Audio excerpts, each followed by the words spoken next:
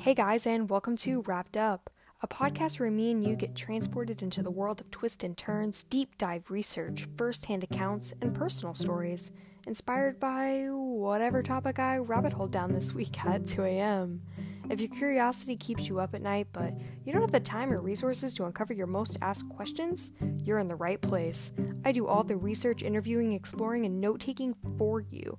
So sit back, relax, and let's get to the weekly Wrapped Up.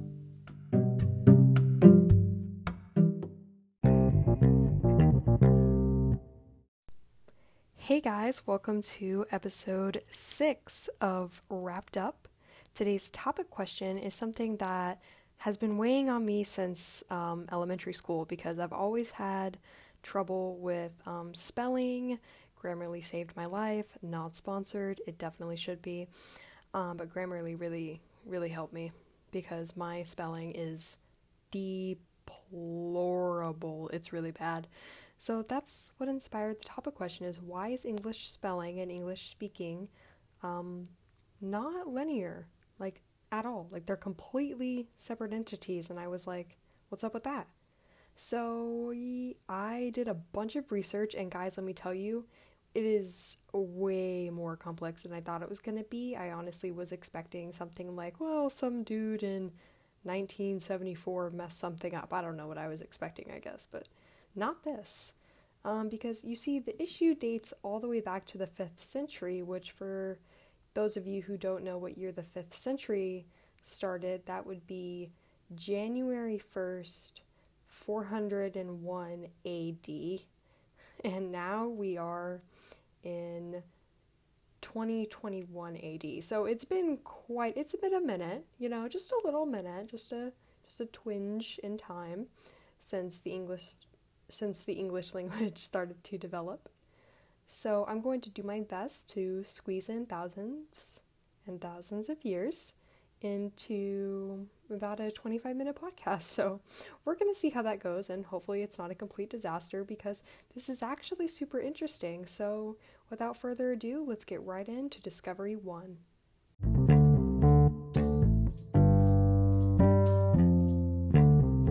Discovery 1 is essentially the origin story of the English language and how many different cultures came together to create it, kind of like a bunch of different cultures came to develop the United States of America. As I said, the English language started to develop in the 5th century.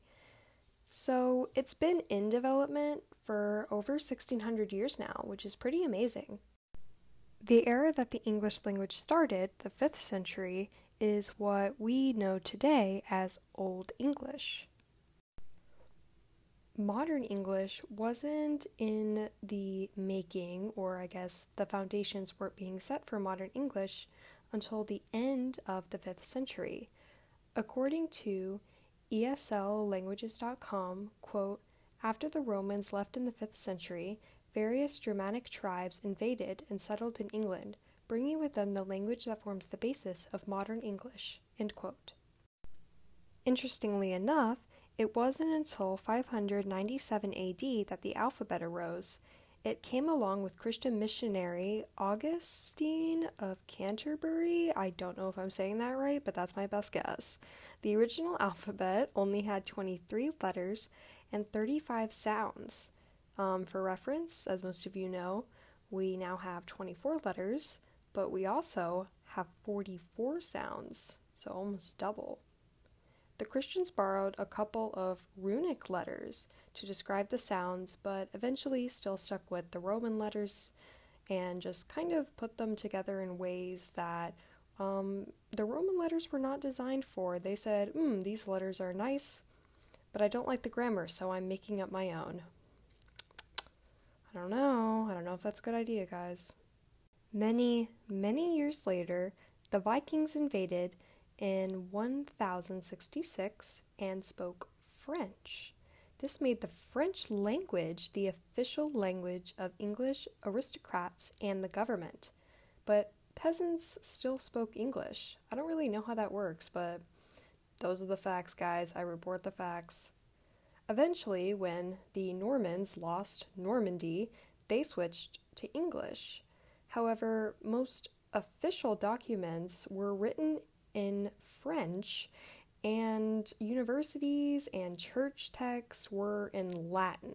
So, as you can see, it was kind of a mess. The Vikings invaded and spoke French, and then all of a sudden, the rich people in England and all the people in the government were like, French. Yeah, let's do that. And then the peasants were like, no, I'm speaking English.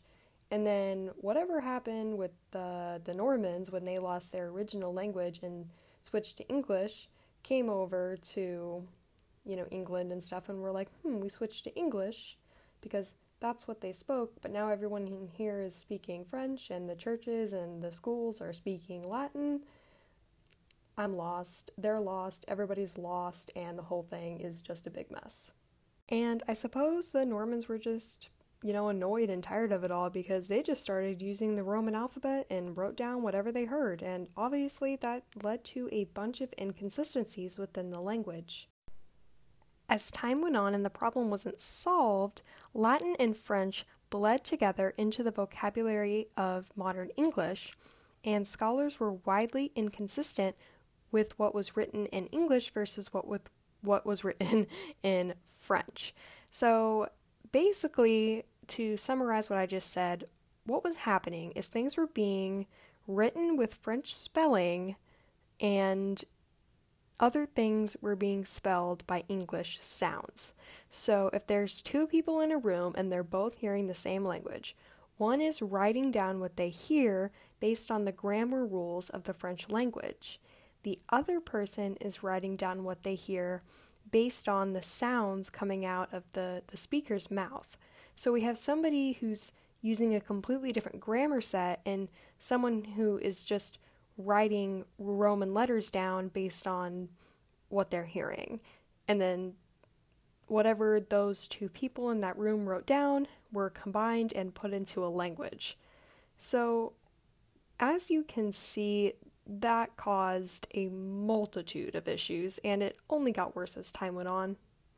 Speaking of time going on, let's do a huge jump because this is where things get really spicy. We're in the year that the printing press was introduced. Wow, guys.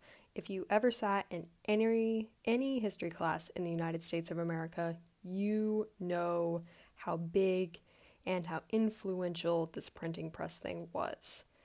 But it also came with a lot of problems. According to ESLlanguage.com, quote, English was also filling up with new foreign words to describe the concepts that arrived with the Renaissance as people rediscovered classic text and became open to new ideas for which English had no words, end quote. So essentially, that phenomenon was happening at the same time that the printing press was introduced.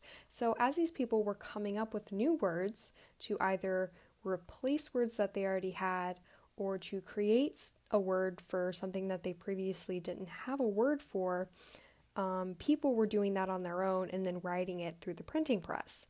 So this causes an issue when you have a lot of different people being like, this is a new word, and then, somebody else being like, this is a new word, and then they mean the same thing, and then nobody knows which word to use. And this happened a lot. There was also the issue of how widespread the printing press and, different people who knew how to use it spread throughout the country and throughout the world. Many printers were actually Dutch in the United States, and they used Dutch spellings.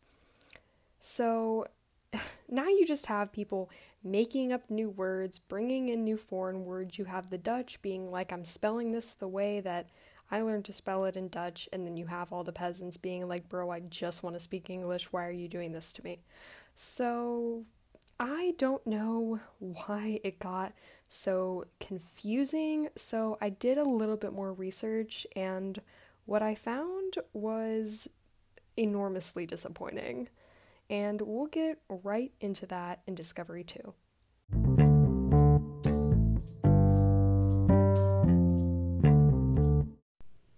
So Discovery 2, I have titled gloriously The Unscholarly Scholars, because I don't know who gave these absolute buffoons the title of scholar, because all they did was mess things up. I mean, foresight is the greatest gift, but at the same time, you had to have seen the problems with what they were doing. Let me give you some context here. Let's do a time jump back to when the French language was being used by English aristocrats and the government back in 1066. French spelling was applied to English, so obviously that changed some of the spellings of words that were already pretty prevalent. And scholars felt, and guys, I did not make this up, this is 100% true, and it's 100% ridiculous. Scholars felt that the letters U, N, M, and V looked too similar. Guys, they look nothing alike. And they were like, nope, they look too similar, garbage, we're throwing them away. So they changed almost all of the spellings that involved those letters. So they actually replaced the letter U with the letter O in words like done. So done used to be spelled with a U, and now it's spelled with an O because they didn't want to put U and N next to each other because they were like, nope, too similar. Nope, can't work. And obviously they don't look the same at all. So that is just one example, and that was thousands of years ago, but I mean, I guess we've never had a grip on who to call scholars and who not to call scholars, because this even continued when the printing press was introduced. Guys, it never ends. It never ends. But one has to wonder if it's completely the scholar's fault or more of a societal and governmental issue. You see, languages typically have an academy to regulate its words and grammar, but English does not. This lack of an academy is one of the reasons why English spelling is so complicated. And, without some form of regulation, it's up to the individuals. So, scholars kind of took it into their own hands, and each of them did it individually and differently. They were basically like, let's DIY a language. And now we can see that that was an absolutely terrible idea, but I mean, they were working with what they had, so can you really blame them? I don't know. Who's to say? I think we can point our fingers at one scholar. I think we can look at this guy and be like, okay, problem A, B, C, and D are all your fault, no one to blame but yourself, and that is the man Noah Webster. As we know, modern English is different from English that's used in the United Kingdom. Whose fault is that? It's mostly Noah Webster's. You may recognize that name from your classroom dictionary. It's the same dude. He created the first American dictionary in 1828, where he listed words such as color, honor, and favor, and he spelled them without a U, which in British English, all of those words are spelled with a U. Why did he do this? What was the point of it? Well, he did have a reason, which is more than most scholars could have said back then. But his reason was clownery at its finest.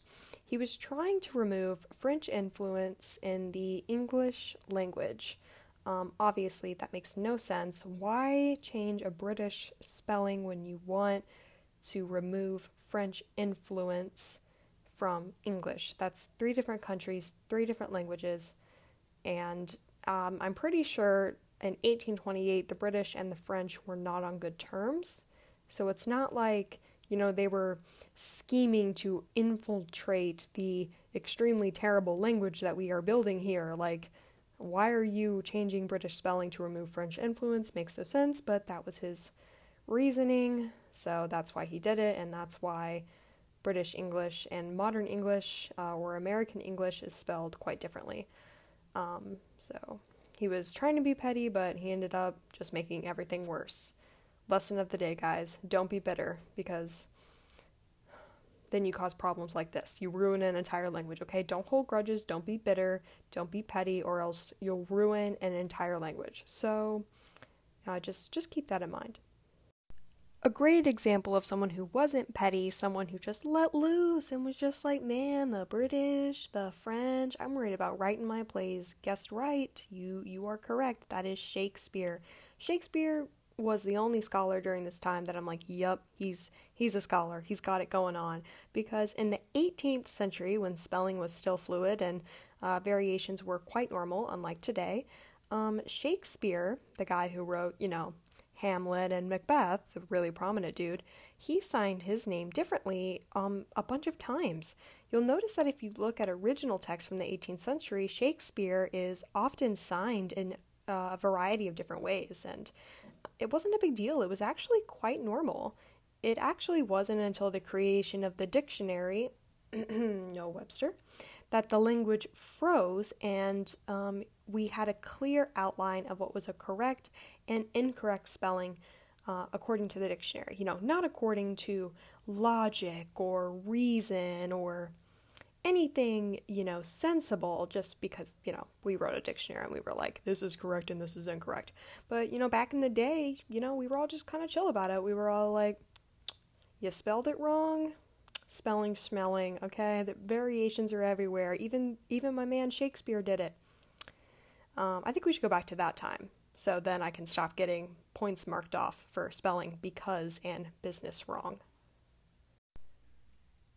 But to be honest, there is always that nagging question in the back of my head. Sure, it would be nice to go back to that time, but everything is so, ingrained and implanted in English. Everything is set in stone because of the dictionaries.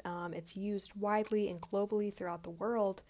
So how would we even manage to fix it? Or can we even manage to fix it? And why hasn't anybody really made any substantial effort in fixing the issue between English speaking and English spelling?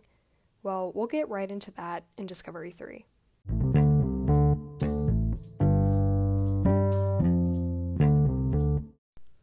So, Discovery 3 is that the English language is complex and too widespread to be changed. Originally, there were some attempts at reform.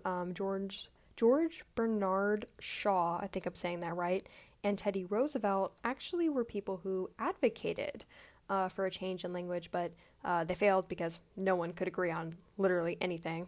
Welcome to American democracy. Anyways, but, it's like, okay, but why did all those reforms fail? I mean, I feel like some people who tried to change it were pretty respectable people, so what makes it so complicated that nobody can really agree?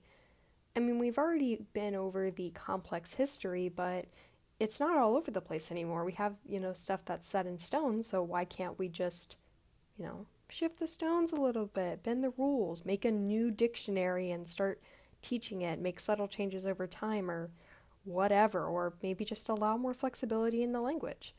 So I did some research and I found out, and it actually makes complete sense. So let's get on into it. So let's start with some basic facts about English to kind of allow you to wrap your head around the complexity of this.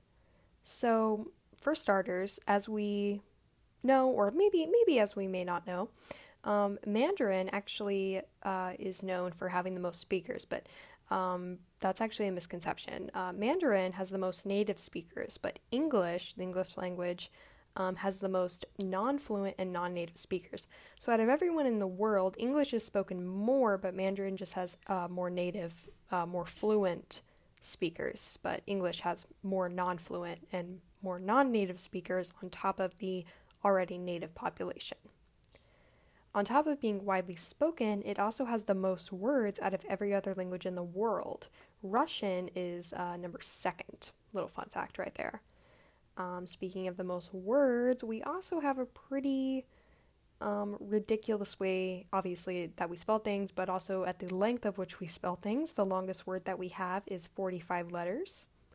Why? That's a whole paragraph right there for one word. That is absolutely ridiculous.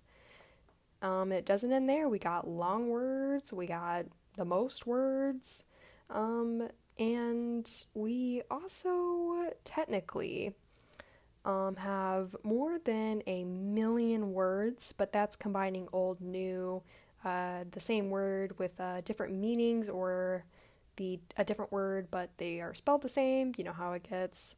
But right now, there's about 170,000 words in current use, and the average adult male in America knows about or uses about 20,000 to 3,000 words. So we kind of just have a bunch of just old words and random words that are kind of just sitting around in our dictionaries and in the back of our minds. So as you can see, English is huge. It's everywhere in the world, and even though we only have 24 letters in the alphabet, they can be arranged in a million different ways, and that's an actual number. So we're not off to a great start on, the prognosis of how we're going to change it. But the English language, although it's kind of set in stone, it's not stagnant. There's new words added every year. According to EnglishLive.ef.com, quote, during a project looking at words in distinguished books, researchers from Harvard University and Google in 2010 estimated a total of 1,022,000 words, and that the number would grow by several thousand every year from 2010. So I'm not a mathematician, but it's been about 11 years since then, so that would be, let's say it was 1,000 every year, that's 11,000 that it has grown, and, over, at the minimum, more than 11,000 words have been added to the English language since 2010. That's kind of insane to me, but it's true. Every year we get, new slang, new inventions are made every year, new products. Those come with different names. So even though the grammar and the spelling is kind of set in stone, quote unquote, the words that we have are not. So if we were to go about changing it, we'd also have to be able to jump on top of every single, word that is created every year, which is in the thousands. So obviously, that would be quite the headache. And the language that we have set up right now is already enough of a headache to worry about when talking about reform, let alone the thousands of new words that come in every single year. There are actually over 1,100 different ways to spell our current 44 sounds and 26 letters, which is deplorable, insane. It's really bad, and that's just the spelling. But according to Mott Follick, The Case for Spelling Reform in 1964, page 87, quote, English spelling is almost divorced from its pronunciation and forms hardly any guide as to how words should be pronounced, end quote. So essentially what that's saying is our spelling and our speaking are completely separated from each other and don't really have anything to do with each other, which is crazy. But so we have, the problem with our spelling, but we also have the problem with our speaking. So when we talk about the reform of the English language, we're not talking about, our spelling and pronunciation and all of that as a whole. We're talking about reforming two separate things. But you see, we shouldn't really be worrying about those thousands upon thousands of new words that are coming in every year when we can't even get a grip on the words we already have now. Because here's a statistic, or I guess a fact, that's completely insane but also completely true, is that we have over 1,000 ways, 1,100 different ways to be exact, to spell our 44 different sounds and 26 different letters. Yeah. That's pretty bad, and that's just fact about spelling. Our English speaking English, which I clearly can't do, is completely a separate issue, completely divorced from our spelling. So when we're talking about reforming the English language, we're not talking about spelling and speaking as a whole. We're talking about them as two separate issues. So you can reform spelling all you want, but it's not gonna, fix the discrepancies in our speech. So, what kind of problems would that cause if we were to be like, okay, well, we're gonna actually nail it down and create a committee and change the way that we spell things, But then how are you going to make people change the way that they speak? You really can't. You can't really control that.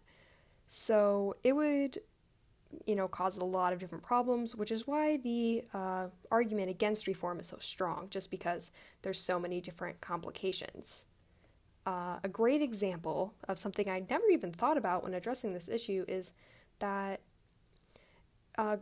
English is, as we've covered, a very wide-spoken language. So if you go about changing it, not everyone's going to get the memo as soon as possible. And even if you were to change the written communication, the speech, as we just said, would be much harder to standardize. Like, how do you standardize the way people speak? It kind of just comes, naturally. So the lack of regulation available for speaking and kind of the lack of enforcement of it would cause a lot of different communication issues between, the worldwide, nation of English speakers. Written communication and verbal communication between nations, certain parts of, more remote nations would now become, practically impossible, because you would have people using the new reform spelling, and then people who never had access to it or never heard about the change being like, what is this? So it's not just talking about, schools in America. When we talk about English reform, we're talking about a global issue here. So it's way super complicated, and I feel like I'm making it too abstract, but it basically boils down to this. We have so many ridiculous rules, such an in-depth and crazy history with this language in terms of spelling and spelling alone. So going about and trying to change the spelling of certain English words or the way we spell in general would certainly be very difficult. And then you'd have to enforce it in every country, every household, and every school that teaches or speaks English, which, one would argue it's a waste of resources, but one would also argue that that is completely impossible. And then you have issue number 2, which is the way people speak, which is you're not able to regulate that. So, in my opinion, there is really no hope for reform, but so I think, guys, we're just stuck with it, to be honest. It's impossible to reform it. I used to be quite the advocate for English reform, but now that I've kind of gone in and done all this research, I realize that would be quite the headache and probably not possible. But it's still good to know that the way it is has a reason behind it, and it's, not just, it is the way it is, like most of my teachers would say. There's a real reason, and it's a very interesting and complex reason. So, the next time you get really frustrated with how to spell things, just remember, it's not your fault, you're not a bad speller. It's just scholars in the 17th century were probably on drugs. Come on, guys. They had to be at this rate. This is ridiculous, but it's not you guys. It's not you, okay? It's Noah Webster sitting on his desk in his office, chuckling maniacally as he writes down color without a U and is telling his best friend Shakespeare that, like, hey, I'm going to say this is to remove French influence, but I'm actually just being an a-hole. So, yep. Well, that is the end of Discovery 3. To be honest, there is a ton of facts left on my little note pages that I'm just like, this might be interesting to say, but then I'm like, okay, but you could probably go on another hour-long tangent about the history. So, as I tend to encourage, if you want to know more, or if I didn't cover something that you're super interested in, give it a Google. Google never hurt nobody. Okay, just make sure you got that spell check on. Make sure you got the spell check on, because we all know how it be. Damn you, Webster.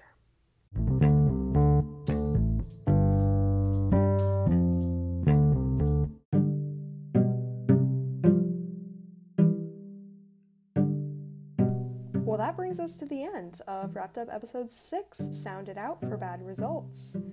Today, we answered the topic question, why English spelling and speaking are non-linear.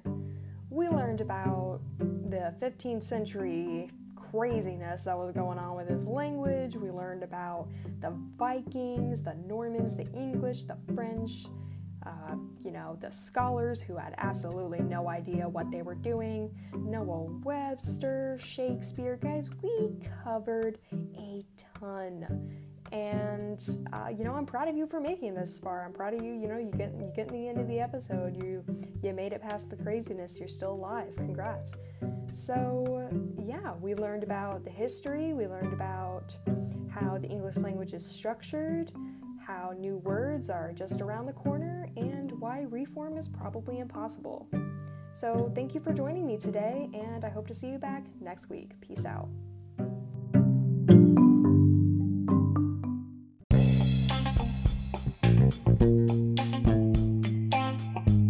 Thanks for joining me, CJ, your podcast host this week, and tune in next week, Wednesday at 11 a.m. to get wrapped up in another super interesting combo.